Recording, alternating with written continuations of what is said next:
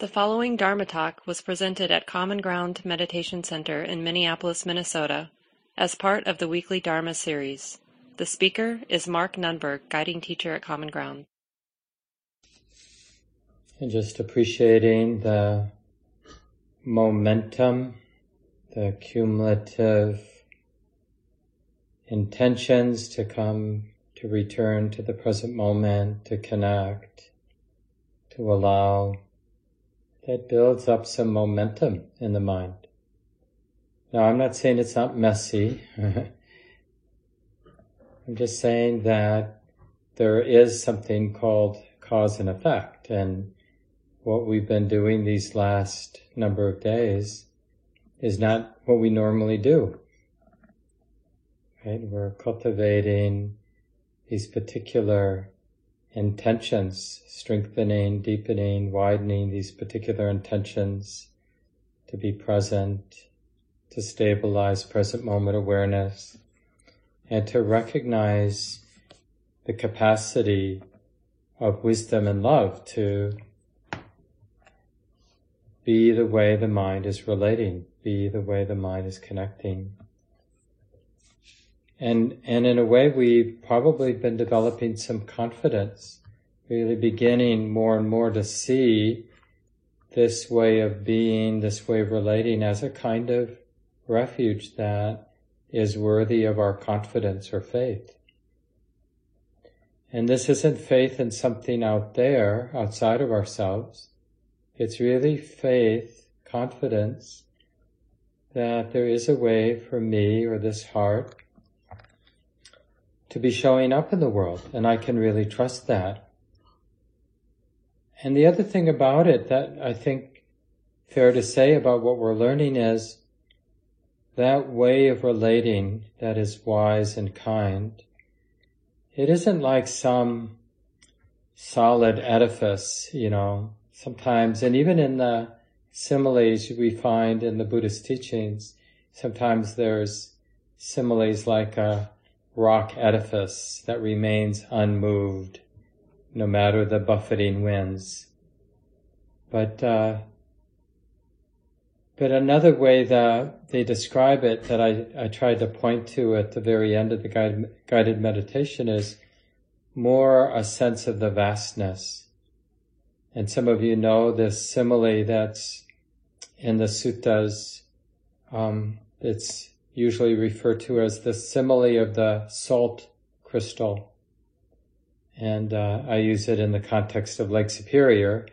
If we have a small jar of water, like a quart of water, and we put a couple cups of salt in that quart of water, that quart of water is going to be really salty. It's going to be deeply affected by the salt, or whatever you might put in it.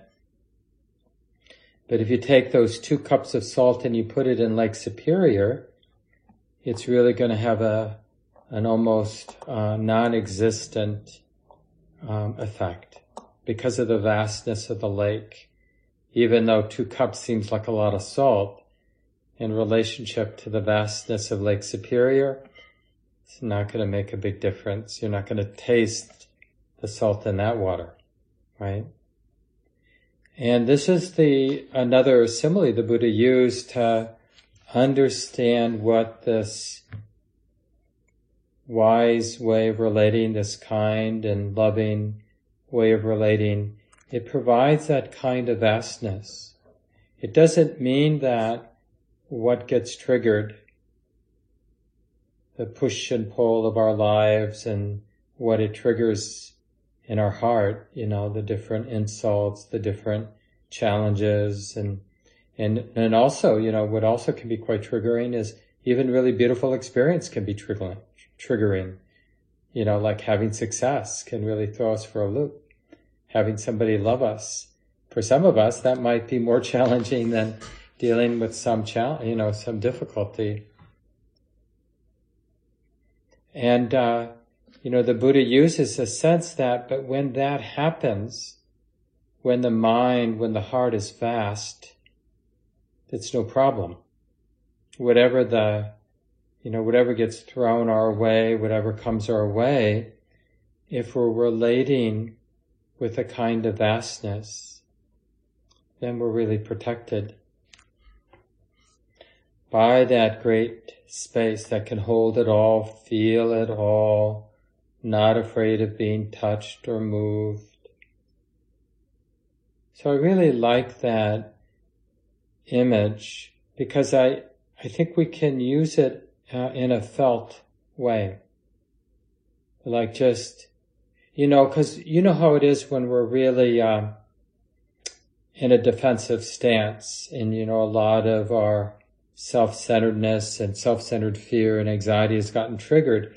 We feel really small, and everything that then happens to us feels unworkable, too much, because we're both really sensitive, but we're already feeling,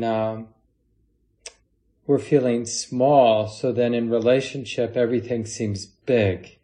The way someone looks at us seems really big. The fact that the bus driver didn't smile at us feels really big. Our lunch wasn't satisfying feels like a great betrayal. Wynn and I shared a cookie at dinner tonight, and it was had this amazing marketing campaign. Wynn got it at work they had a lunch for some of the professors meeting their advisees, the new freshman students, and Wynn brought it home and shared it with me. And it was packaged, and it had this sort of highfalutin, like the world's best chocolate chip cookie or something like that, and all the reasons why it was the best. And we started to eat it, and it was kind of salty. It's like too salty. And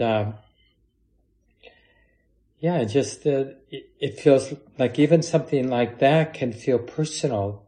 Like, how dare they make such a big deal about this cookie only to have it be disappointing? That cookie was going to make a difference. And instead I was left feeling like, well, that wasn't fair. That was supposed to make me happy. And, it just makes me mistrust the world. You can't even make a good chocolate chip cookie.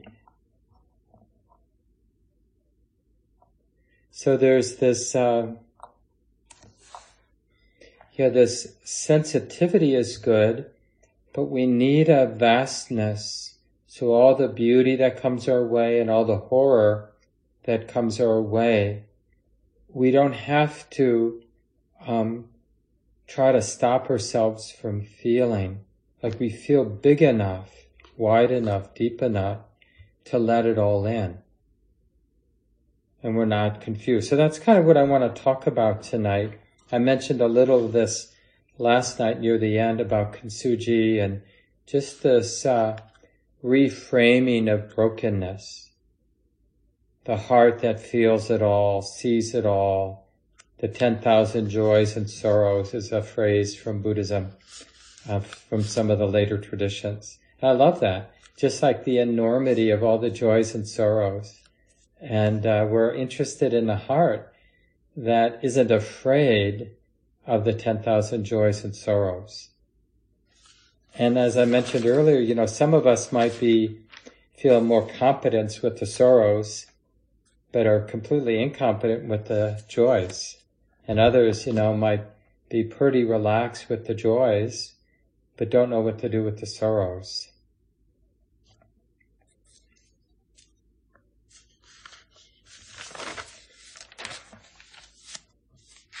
I want to share a little bit from one of my favorite articles by Ajahn Sumedho. A bunch of folks who knew Ram Dass wrote a book, and proceeds went to support Ram Dass after his stroke. Maybe a few of you don't know Ram Dass, but he was quite influential in these Eastern teachings coming to the West in the late 60s and 70s. And he practiced in the insight meditation tradition, but he also had a really important teacher named Karoli Baba, a sort of yogic, mystic teacher from India that was really important to him.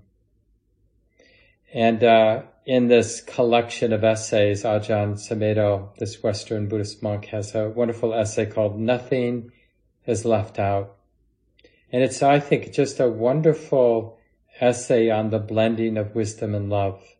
Nothing is left out.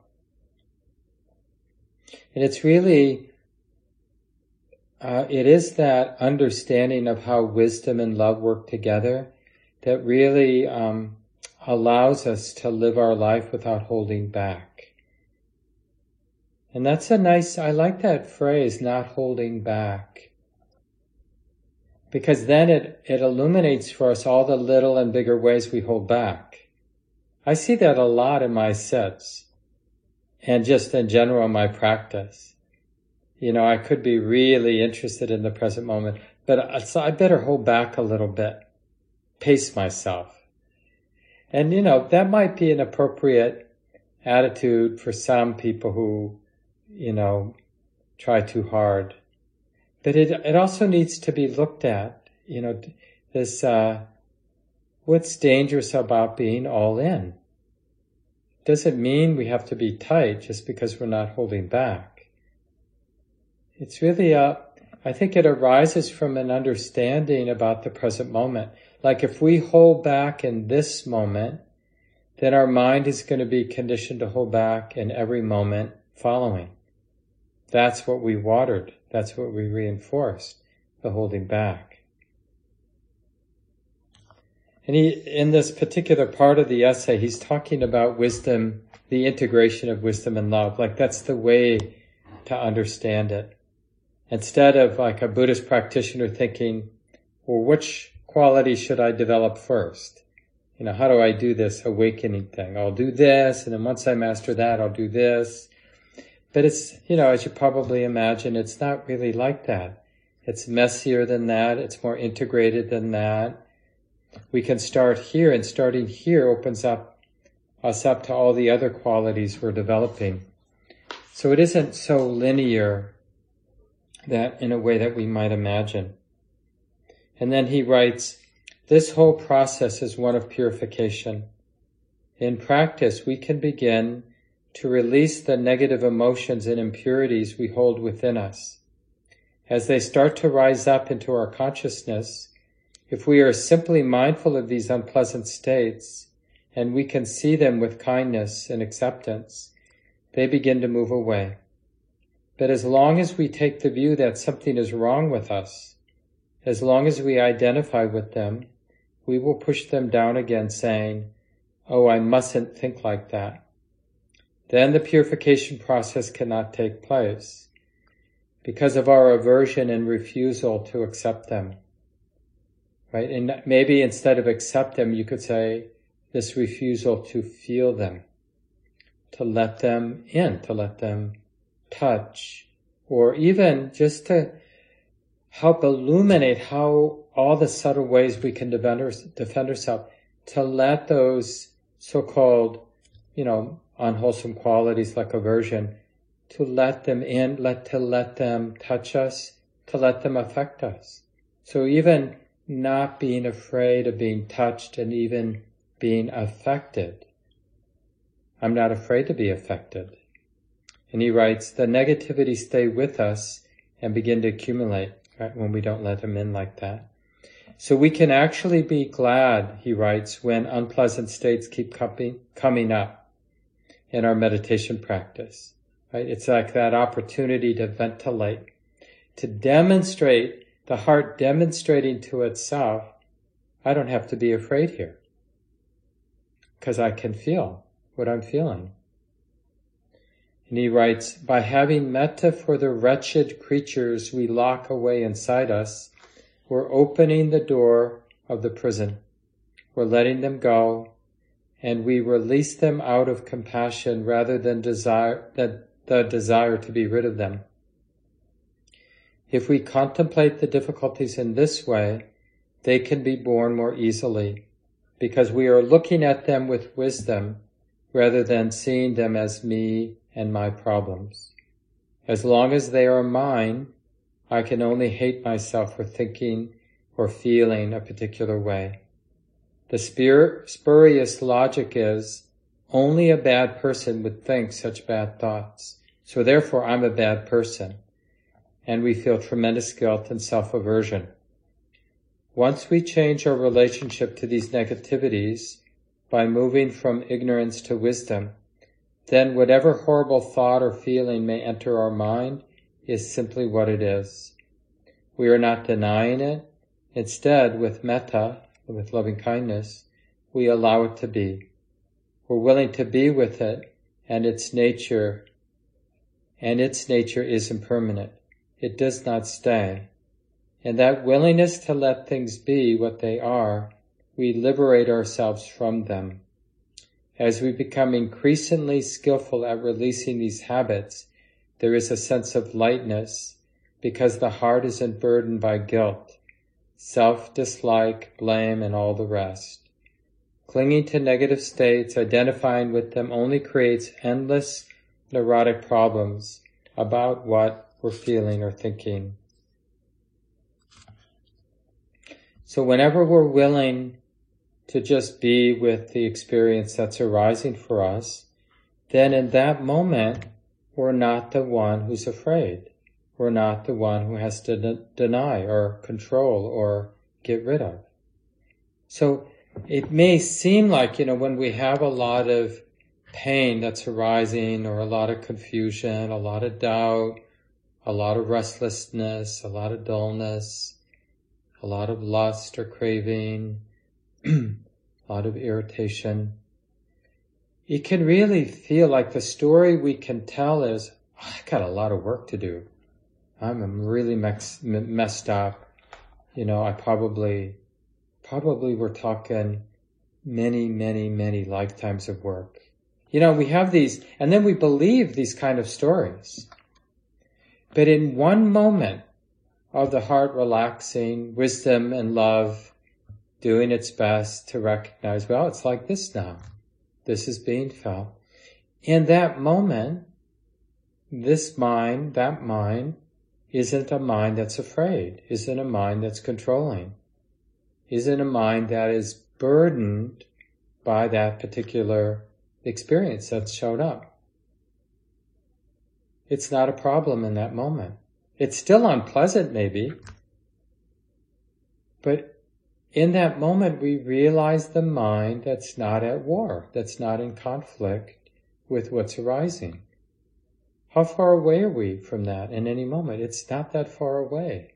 We might get sucked back in the next moment to reactivity, judgment, or whatever it might be. But we want to notice, because it really builds confidence, we want to notice those moments of freedom where we're with that ordinary bodily pain in the middle of a sit, or that emotional quality of boredom in the middle of a sit. Whatever it might be, restlessness. And then we remember this possibility of just opening, acknowledging. We sense the capacity of the mind, the heart to be vast, so deep and wide that it's okay feeling the restlessness or the doubt or the, sensing whatever it is here to be sensed. Yeah, you belong too. It's already this way anyway. The experience that's showing up for us, it's already the experience that's there. All we do by turning away or getting tight is we add another layer to what's already here and now. So acceptance and that simple recognition, yeah, can this be okay? Yeah, it's already here. The heart, the sensitive heart, is already exposed to what's moving here. Maybe it's okay. He writes a little later in the article about working with anxiety. He says, I didn't want to feel anxious, so I was always resisting it. To distract myself from it, I'd read a book or do some task, or I'd try analyzing it. I'm anxious because, ... and end up concluding that something was wrong with me. This turned the anxiety into a problem, which then had to be dealt with and solved. But when I reminded myself to have metta for this feeling of anxiety, not to think about it or analyze it, but to go to the place in the body itself, to the mental quality, and really embrace it. Really be willing to feel that particular emotion. It became bearable. By changing my attitude to acceptance rather than rejection, to interest rather than just wanting to get rid of it, I found it was something I was able to tolerate. Then it ceased all on its own, for all conditions are impermanent. Now this is another thing we miss. So it's good, whatever we are now, 6 days in or something like that. Just think about those difficult states, difficult bodily states, difficult mental states, emotional states that just in the last 6 days or so have shown up and aren't here now. And really get that they're not here now. They were there. In a sense, when we took them personally, they tormented us. We were tormented. We were the tormented one. I'm sure this is true for all of us, myself included. There were moments when each of us, maybe many moments, were the tormented one.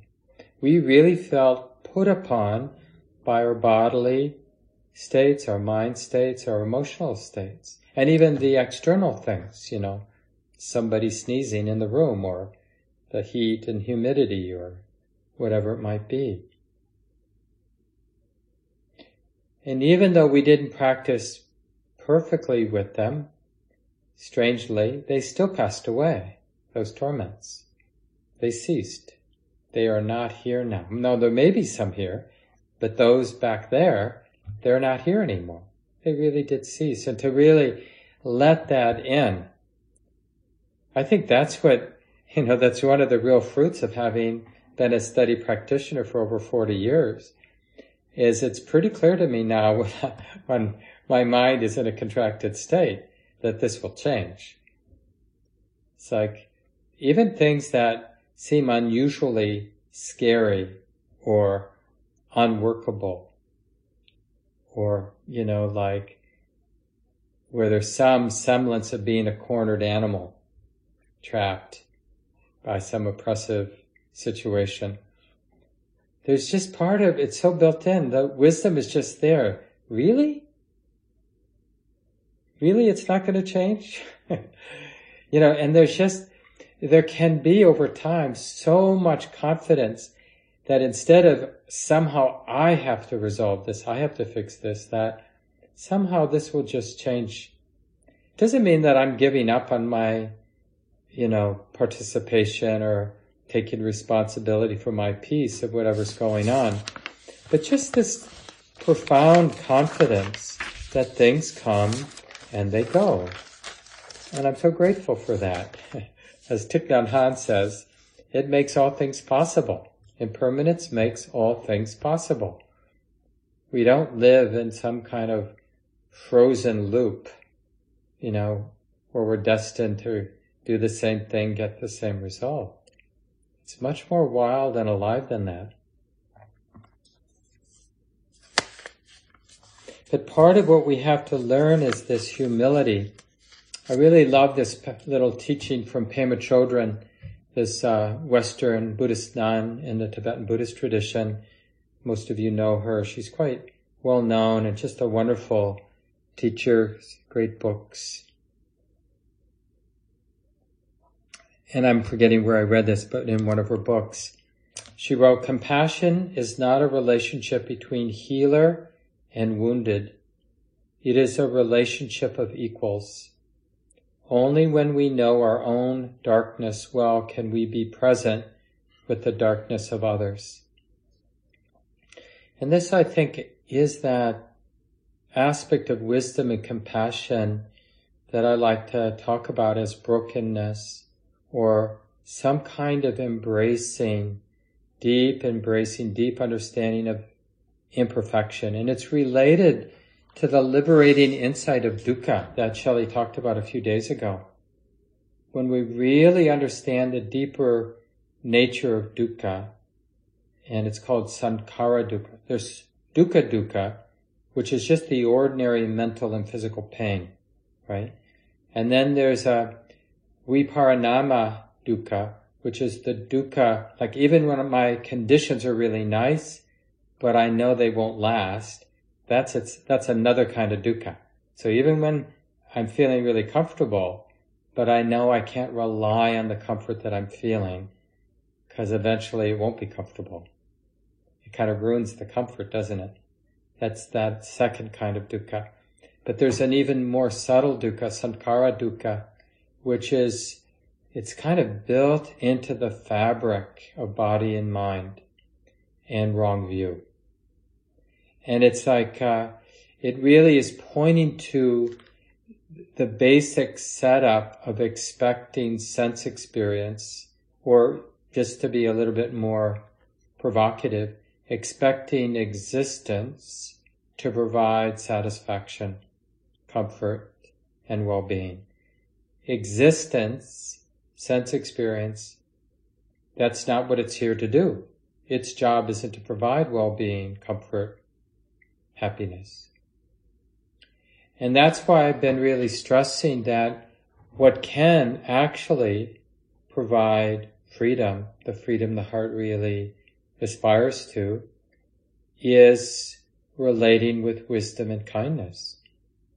That really can provide it, and it's unconditioned in the sense, can you imagine any moment of your existence, any sense experience where you couldn't relate to it or open to it with wisdom and love?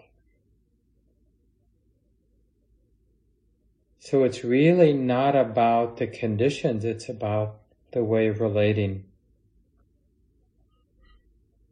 There's a great little line from Sharon Salzberg where she says something like, suffering is not redemptive. The experience of suffering is not redemptive. But opening to suffering is redemptive, is liberating. So just submitting to the idea that I'm a suffering human being, that I'm vulnerable to whatever comes my way, and even the pleasures that might come my way, I can't hold on to them. That's not wisdom. That sounds kind of depressing. Just resigning ourselves to being a suffering being. That's not, when the Buddha's talking about opening or acceptance, that's not what he's talking about, this resignation. It's like we have a self-help book we call it Life Sucks. How to accept things just as they are.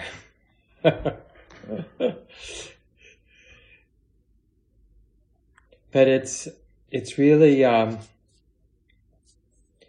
it's this understanding that there's something liberating about not fighting with conditions, not setting up existence and the conditions of my existence as my savior, right? Because that's that endless, feeling of betrayal, because my experience didn't deliver the happiness I wanted, and then we wallow in that sense of betrayal, and then at some point we rally our spirit and we get excited about, maybe if I just try a little bit harder or do this or do that, then my conditions, then my existence will really deliver the happiness I think it should deliver for me.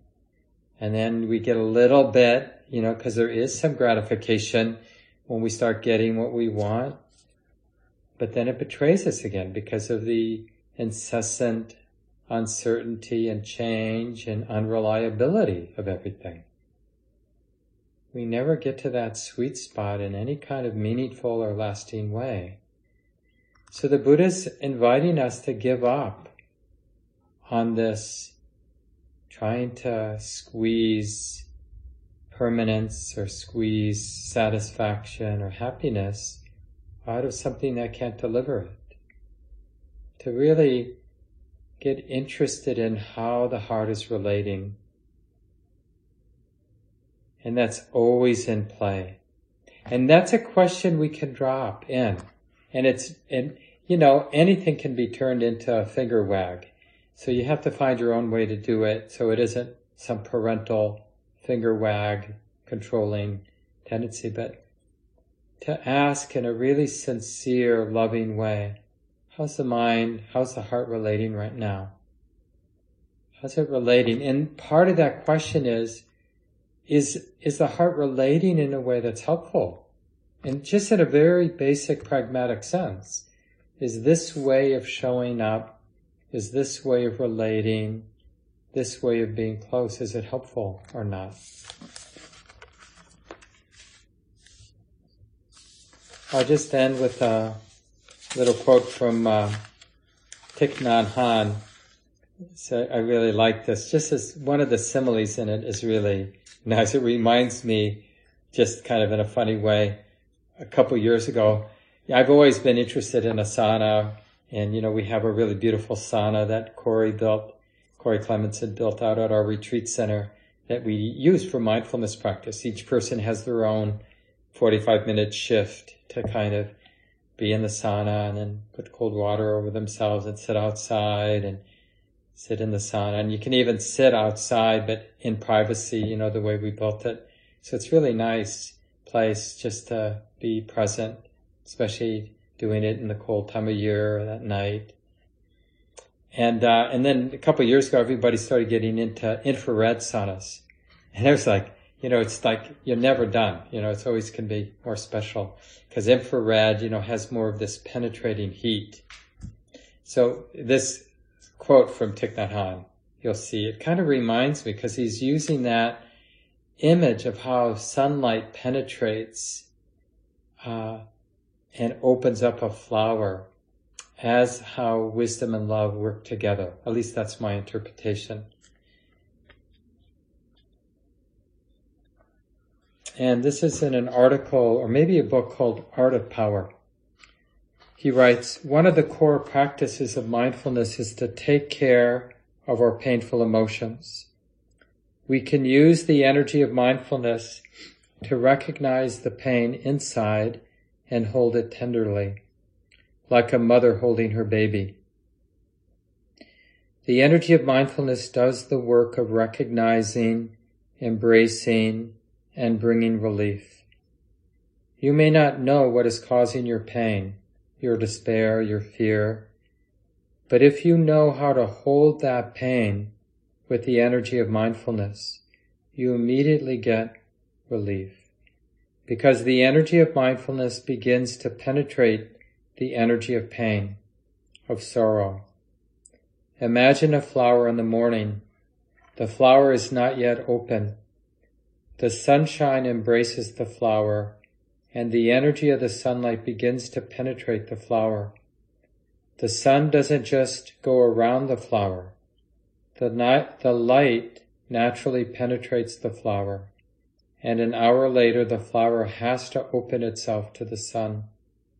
The sun is our mindfulness, embracing the flower of our feelings. So let's just take a moment, let go of the words. Shine some sunlight on our experience of our heart and body and mind.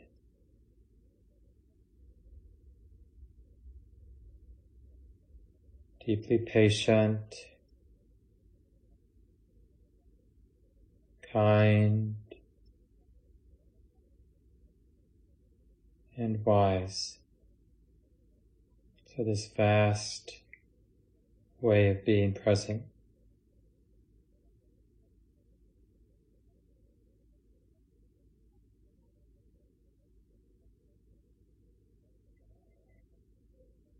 Thanks for listening, everyone. This talk, like all programs at Common Ground, is offered freely in the spirit of generosity. To learn more about Common Ground and its programs, or if you would like to donate, please visit our website, www.commongroundmeditation.org. Thank you for listening. To learn how you can support the teachers and Dharma Seed, please visit dharmaseed.org/donate.